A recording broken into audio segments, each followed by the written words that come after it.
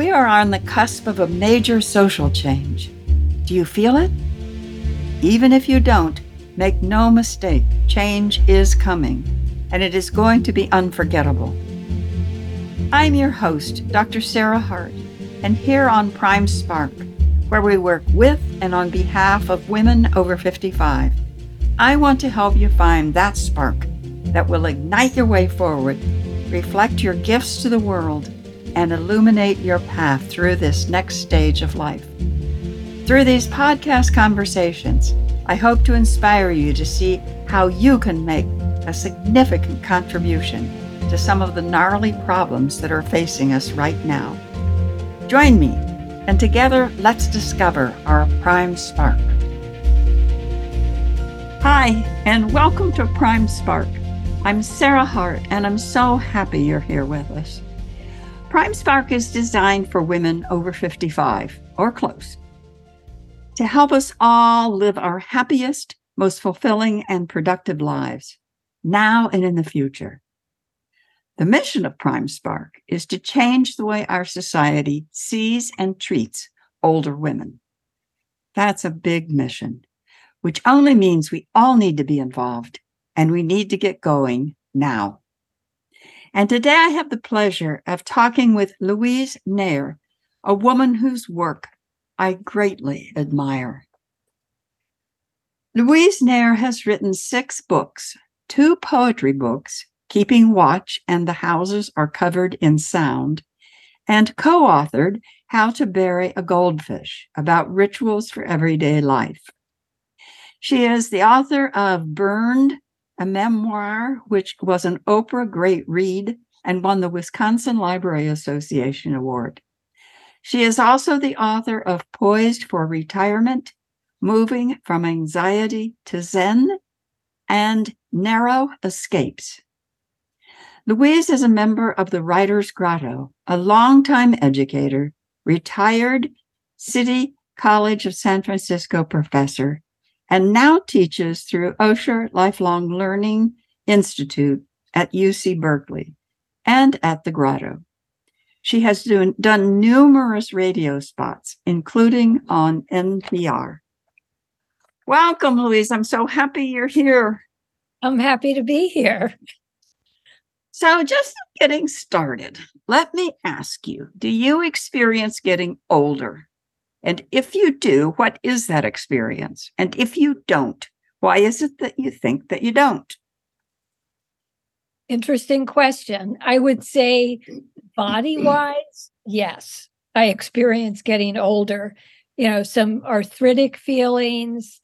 I don't have perhaps quite the amount of endurance that I did, but I find when I do exercise, and I've started doing Zumba classes again, that, it gives me more breathing power. I've actually gotten over an RSV virus, so my voice is a little funny, but actually exercise really, really helps.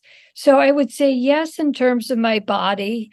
Every once in a while, I have those, quote, senior moments, which, one of my kids said I've always had, so maybe it's not a senior moment, being a little spacey artist type or whatever.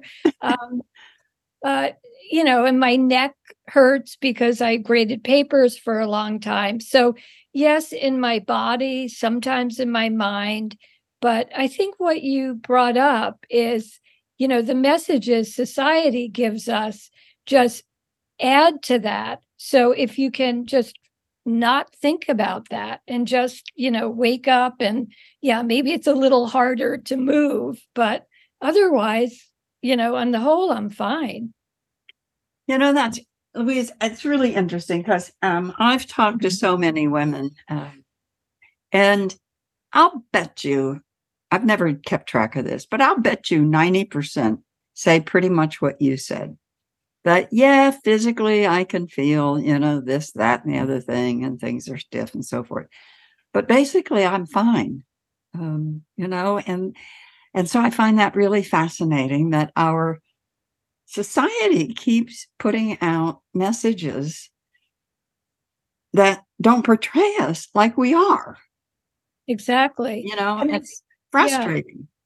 It is. And I think, as somebody who was a bit of a hypochondriac when I was young, I think these messages can lead us to constantly think things are wrong when they're not. Not to say you shouldn't go to the doctor if you feel a pain in your chest or something going on.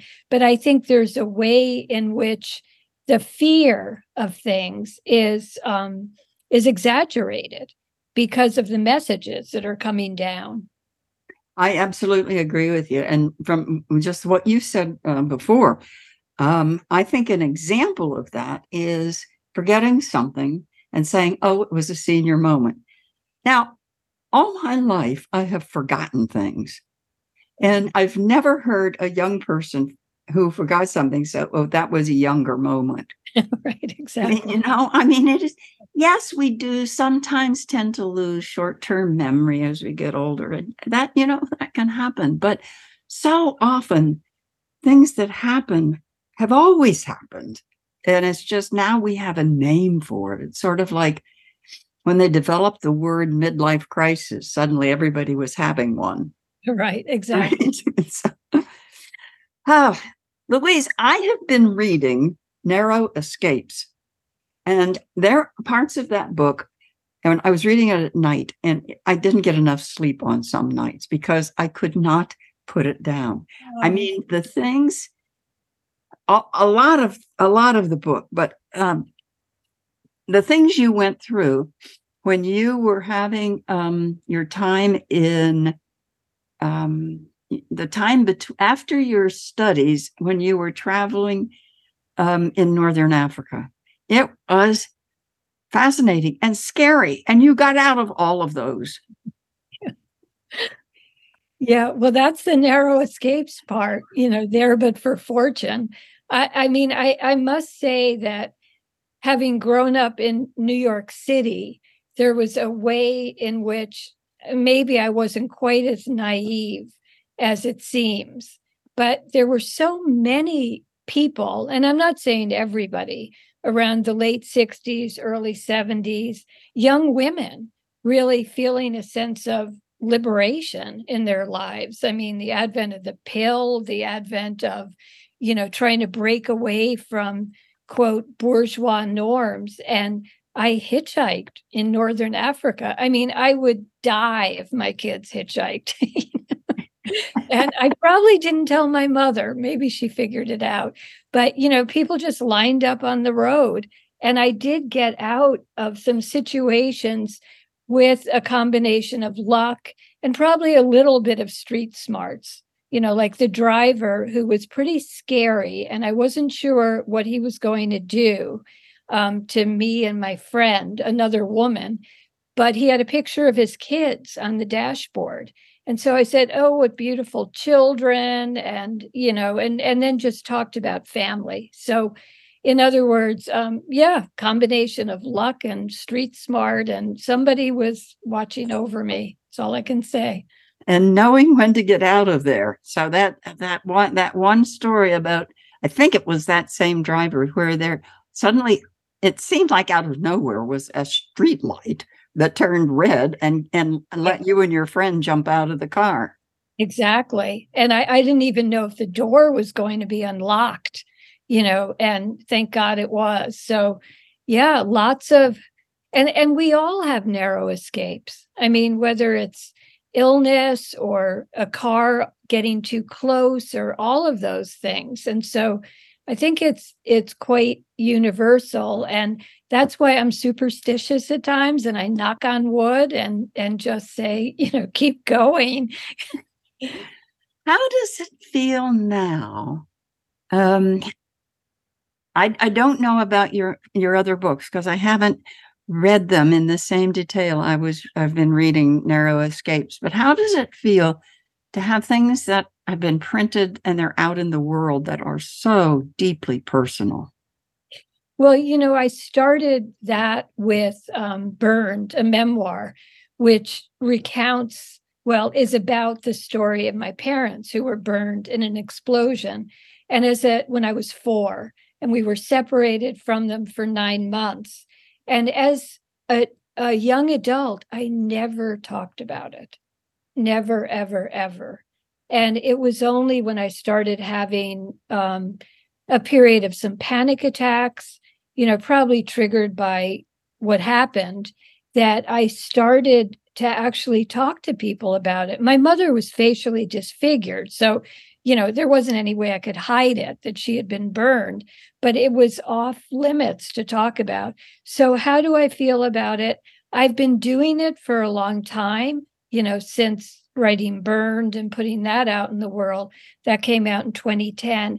But I must say, the minute I did a newsletter and sent it out to all my friends and family, I felt nervous. I felt like it's like having a baby. Is the child going to have 10 fingers, 10 toes? What are people going to say? And yeah, having something so personal was hard. Plus, I have some old boyfriends in there, but I changed their names. So I went through one night where I was having trouble sleeping, and then I thought I actually toned it down a little bit. So when I wrote the book, I thought, okay, if either of them read it, it wouldn't be too bad. But it is a daunting thing. But as a memoir teacher, I'm reading, the most difficult stories that you can imagine, and everybody has something that's happened in her life. And just holding the story and allowing that person to talk about it, whether it's just in a small group or publication, is such a thrilling experience, because you realize that person has opened up. And there's a sense, I don't like using the word closure, because I don't really necessarily believe in that. But there's a certain peace that comes from just getting it out, getting it off your chest, as they say. What was, not necessarily from your old boyfriends, but what's been the reaction to Narrow Escapes? What, generally speaking, do people say? It just came out. Originally, it was going to be March 16th, but it came out a bit early. I've only had 4 people comment. And so far, similar to you, which just totally thrills me, people say they couldn't put it down. And there's a main character in the book, my friend Ken, and I just got a text this morning. I sent him the book. He helped out with the book, and he's also in the book a lot. And he said, "I love the book. It made me cry." And I just thought, if that's all that I got from writing the book, I just want to bask in that instead of thinking, oh, I need to do this or that or send it out to awards. There's all that in my head too. But yeah, I've touched a few people. So yeah, I'm reading about Ken. He is he fully comes across as just a beautiful person, and a person that you read enough about him in your book that you almost feel like you know him. I mean, in a certain kind of way, and just want to sit down and have a cup of coffee with him, and just yeah. And he's become a very well-known art historian and curator, and had, a wonderful career. But he really, we helped each other. But I felt his solidity, along with his ability to be an artist and all of that, really stabilized me at a time. And he was coming out as gay during that time of his life, very early, I must say. For 1968, which I really admire. He said, "This is who I am." And it was the happiest day of my life. Not that it was hard. And for me, because I was really dealing with, my parents' burns and stuff, he was one of the only people I told about it and how it got to me. So yeah, we really supported each other in all kinds of ways forever, really. One of the things, and you say this in your book, but I actually thought this is just incredible, isn't it? That one of the worst encounters you had was after you got back to New York. Yep.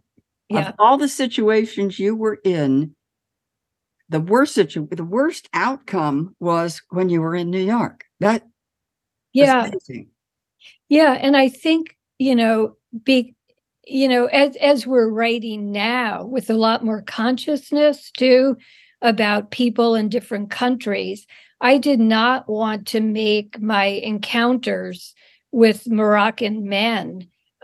Nothing bad, nothing terrible happened. Right. There were scary things, but it can happen anywhere, and in any part of the world. If you're 19 and you're walking around, not thinking about, where you are or so. Yeah. So in New York, and that was a total surprise because I grew up in a pretty upper middle class block, but New York is a kind of block to block city sometimes. So yeah, I was assaulted just a block from my home and saved, thank God. Yeah, that was a very hard time. That was a very hard part of the book to read because it was scary and it was awful. It was just an awful experience. And I think just to add a quick thing about that, I think how everybody reacted to the assault was very hard for me because it wasn't a time where, right away you get a counselor, right away you talk about it. And my parents were in the medical profession. And so they did everything right medically. But emotionally, I was, except for Ken, who said, poor baby, and hugged me. Otherwise, I was kind of left on my own. And I didn't really deal with that for many, many years and still haven't totally. Those things, you still can get triggered, but, yeah. I'm 10 times better. I think that of all the things that we just still need to keep doing, one of the things it seems to me we have made a little bit of progress with is helping women deal with the psychological part of attack. Totally. Right? Yeah. Yeah. So you have been a writer all your life, really, in one way or another, it seems to me. Describe your process of writing. Where do you like to write? What do you like to have around you? What's your ideal writing scenario?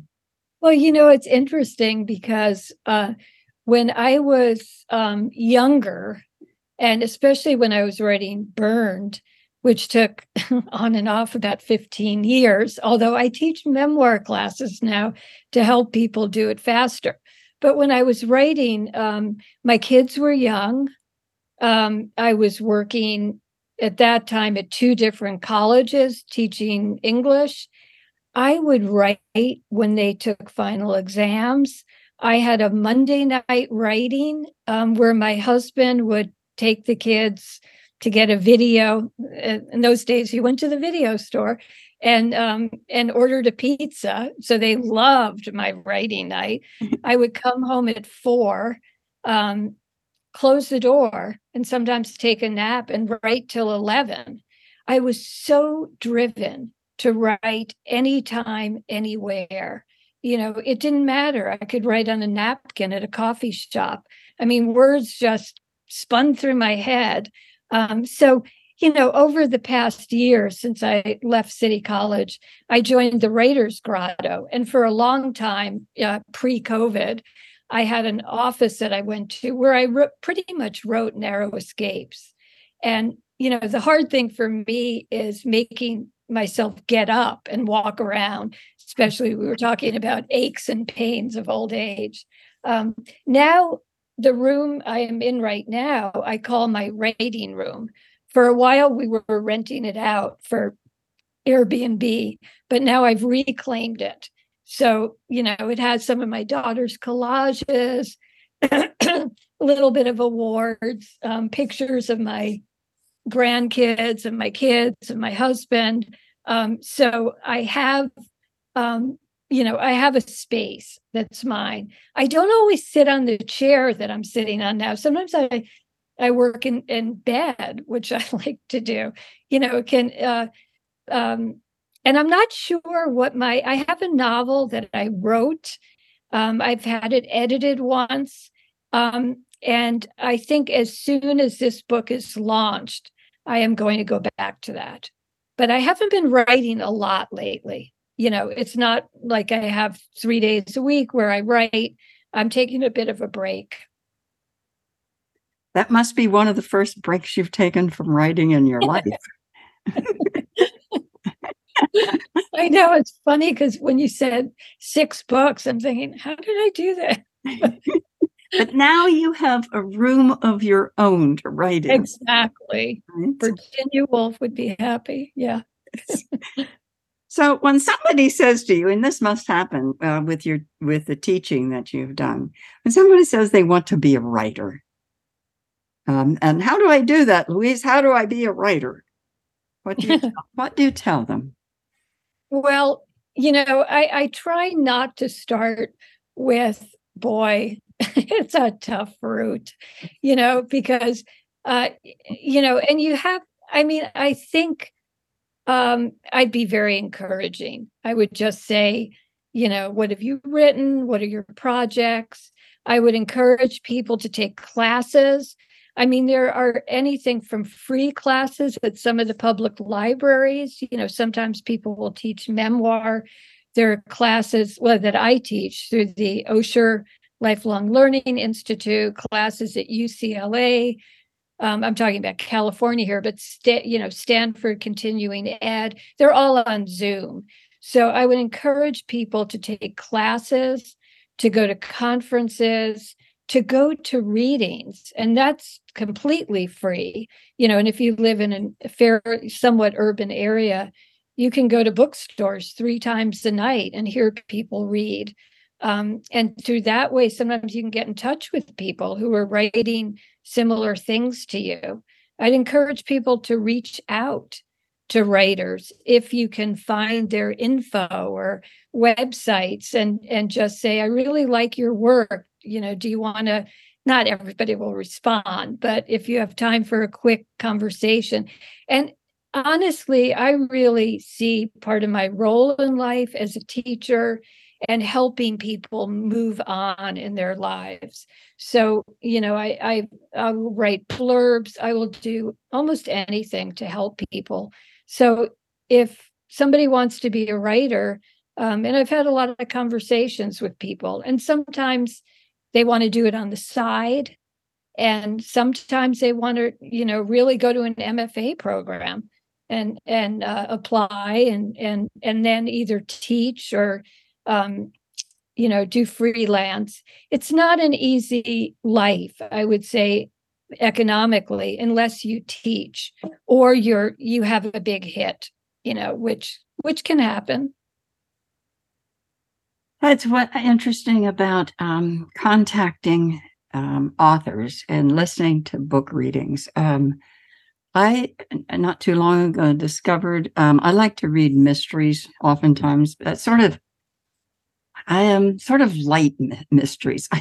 In a murder mystery, there's somebody gets killed, but it's not gory. It's just that they get killed, and then they got to find out who did it.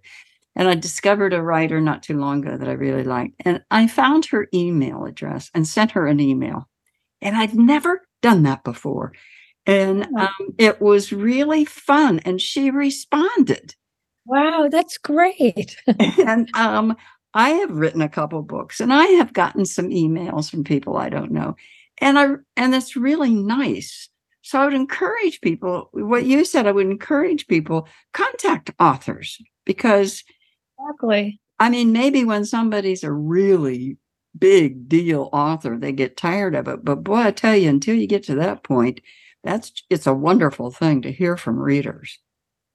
Yeah, and I even when I wrote co-authored How to Bury a Goldfish, Rituals for Everyday Life, we were looking for blurbs.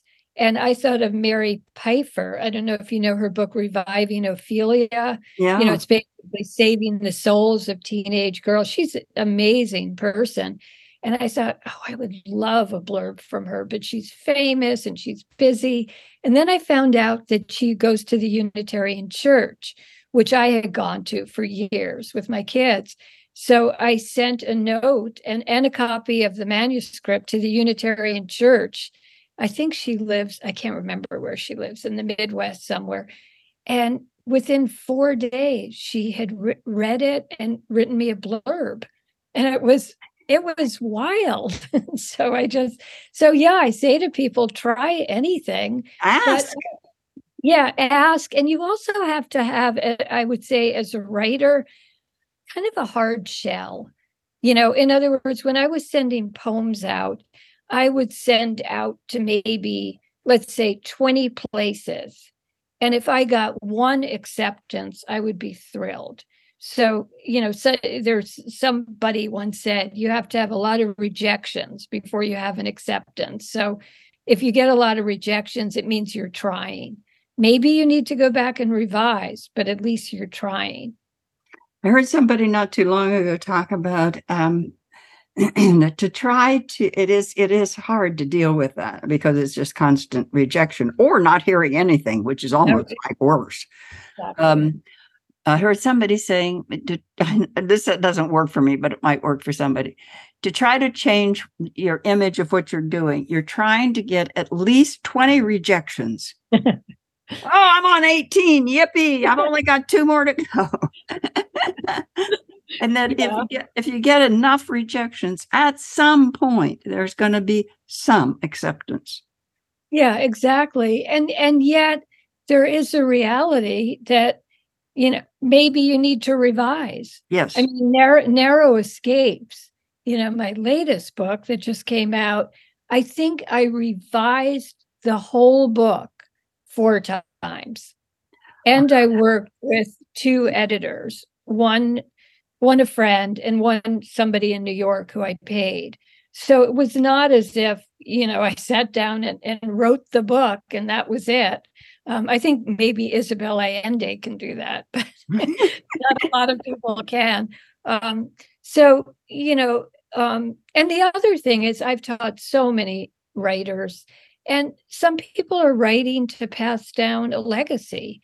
They're trying to pass something down to their children, grandchildren, or friends. And so, people write for all kinds of reasons, or something's really bothered you for years, a regret or something that happened. And by the act of writing it down, there's a sense of healing, feeling more at peace with what happened, or discovering, because writing is also discovery. Yeah, I oftentimes find that I don't know how I really feel about something until I write about it. And then it gradually becomes clearer in my mind. I think that's an interesting process. Exactly. Of all the things you've written, Louise, which is your favorite book? Is that a fair question or not? Oh boy, these are my babies. Choose. I'd say the one so far, and I'm hoping Narrow Escapes will hit that level in terms of what people are saying about it. But the one so far I'm most proud of is Burned, because it did get into Oprah magazine and it won this Library Association award from Wisconsin. And it's, the major story of my childhood, which was really silenced for a lot of reasons. So, yeah. In a way, Narrow Escapes was much easier to write because I had more experience. When I wrote Burned, I had to learn how to write dialogue. I had to learn what you need to do to create a character. All those things that you don't have to do as a poet. So I already loved language, but it was very challenging. That's really interesting. I never thought of that before. That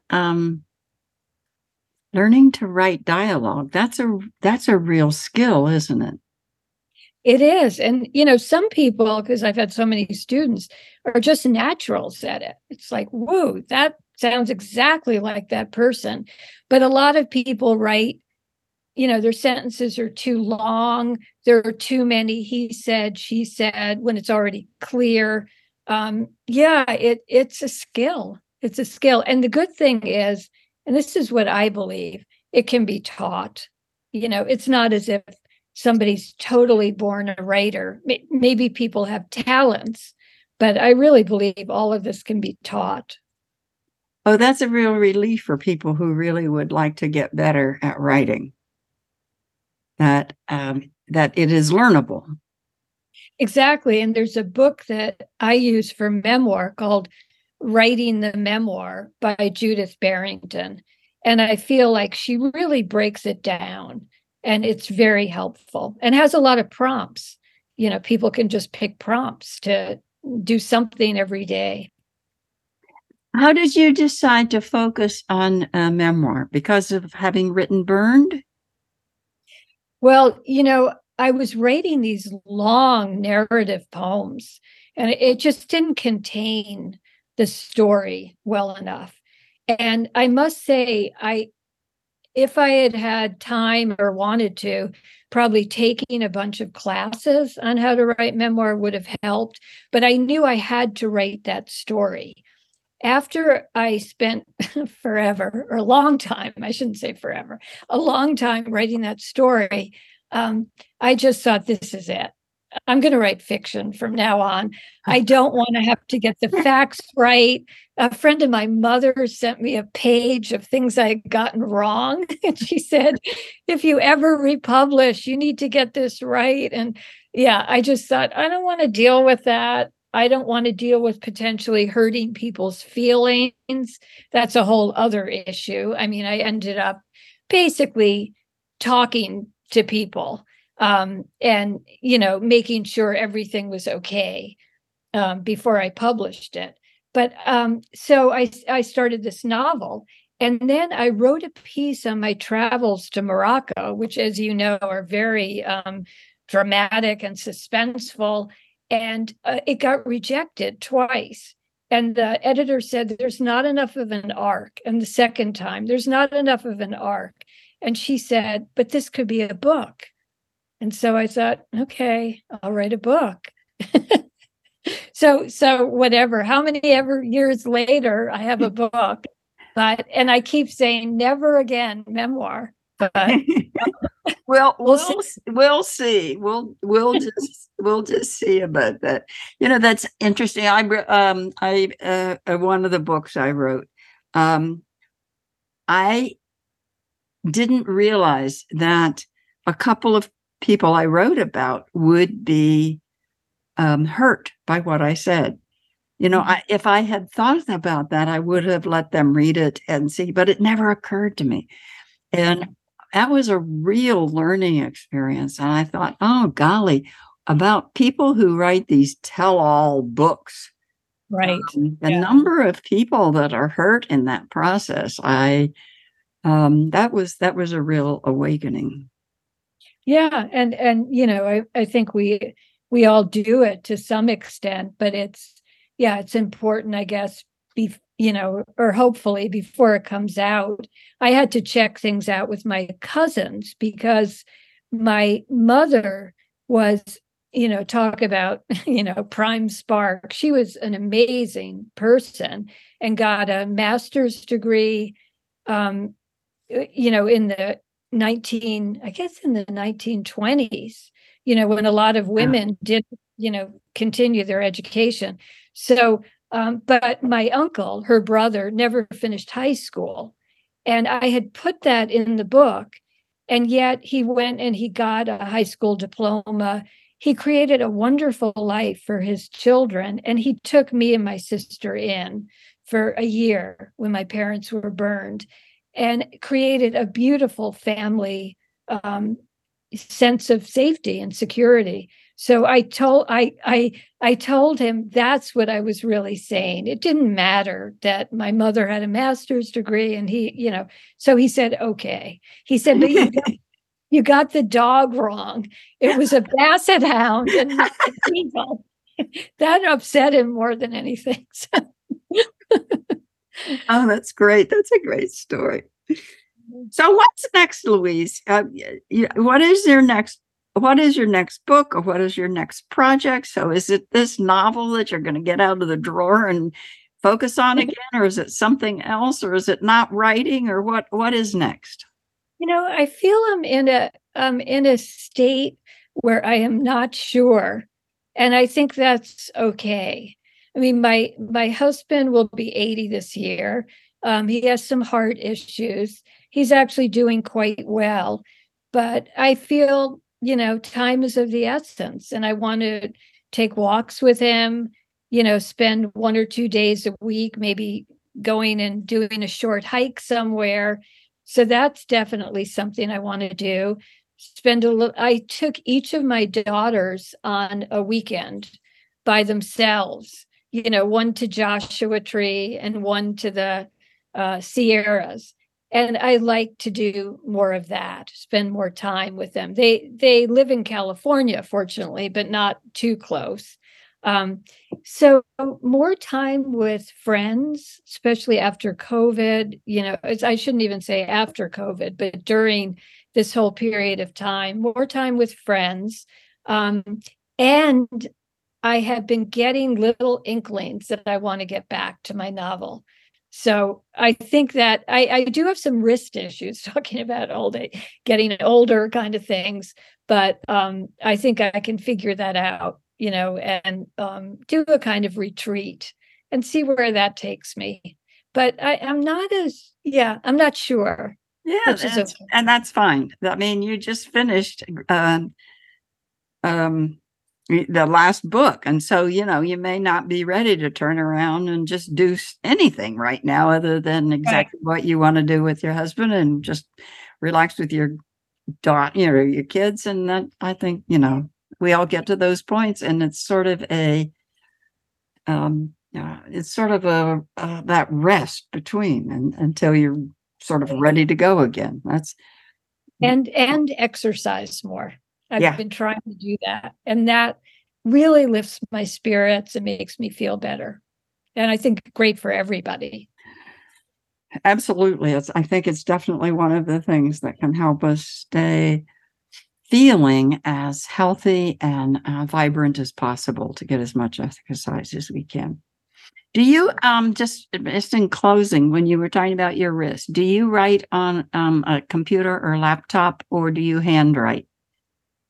No, I don't handwrite, although I recognize that can create a little more flow sometimes. No, I write on a laptop, and I actually need to get a keyboard that, because I'm writing over the laptop, and I think that's affecting my wrist. So there are things I can do, and there are also dictation programs that I've thought about. So there are ways that, I could deal with that. And I do not do downward dog because it really hurts my wrists. Good. That is something you shouldn't do. I have trouble doing that anymore because of my shoulders. So we all find things that just don't quite work anymore. Right. So, Louise, this was so much fun listening to you. And if somebody would like to get in touch with you, how can they do that? Yep, they can feel free to email me at Louise, Louise, Nayer, N as in Nancy, Ayer, at gmail.com, or look at my website, www.louisenayer.com. Great. Thank you. So that's our time today. Please join us again. You can find our Prime Spark podcast on every popular outlet. Find out more about Prime Spark at www.primesparkwomen.com. Thank you so much to my guest, Louise Nayer. And don't forget, you can find her at her website, www.louisenayer, N as in Nancy, AYER.com, or louisenayer@gmail.com. Thank you for being with us. Take care, spread tolerance and love. Bye-bye. Thanks for listening. If you enjoyed today's episode and would like to stay updated, you can head over to my website, primesparkwomen.com, and get my free Spark Guide, 7 Questions to Ignite Your Spark, to help you discover your own spark. See you in the next episode.